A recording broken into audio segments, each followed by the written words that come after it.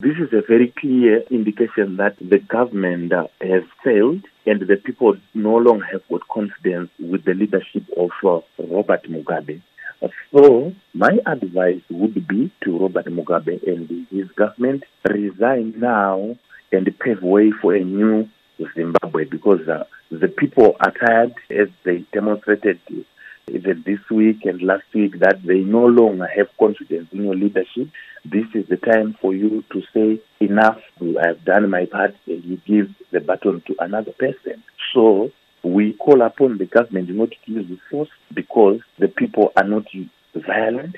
They are just simply demonstrating because certain things are not being done right in our country. So we urge the government to listen to what the people are saying, and the people are basically saying that please move aside and allow the people to rebuild the country that you have destroyed. You are here in the diaspora on the Yali program. What role are you playing in solidarity with the people back in Zimbabwe?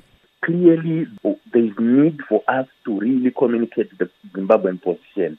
There's a lot of misconception here, and we are taking advantage of our being here to clearly tell the world that the problem in Zimbabwe is not about anything else or the interference, as other people would like to call it. But the problem is with the system that is there, that is being led by Robert Mugabe. And we are making it very clear that 90% of the population are against Robert Mugabe. He is forcing himself to the people. So we are saying we need the help of all countries, including even the international community, talking about the West, to come in and assist us in terms of making sure that we have got strong governance institutions, democratic governance institutions. We are also talking to we are composed of other African countries that are participating in this program. We have taken that advantage to clearly spell out the problem that we're having in Zimbabwe, that it is about an old statesman who doesn't want to relinquish power and allow the country to move forward. So that's exactly what we are doing. We are also learning our best experiences here to say, how can we correct this situation back home?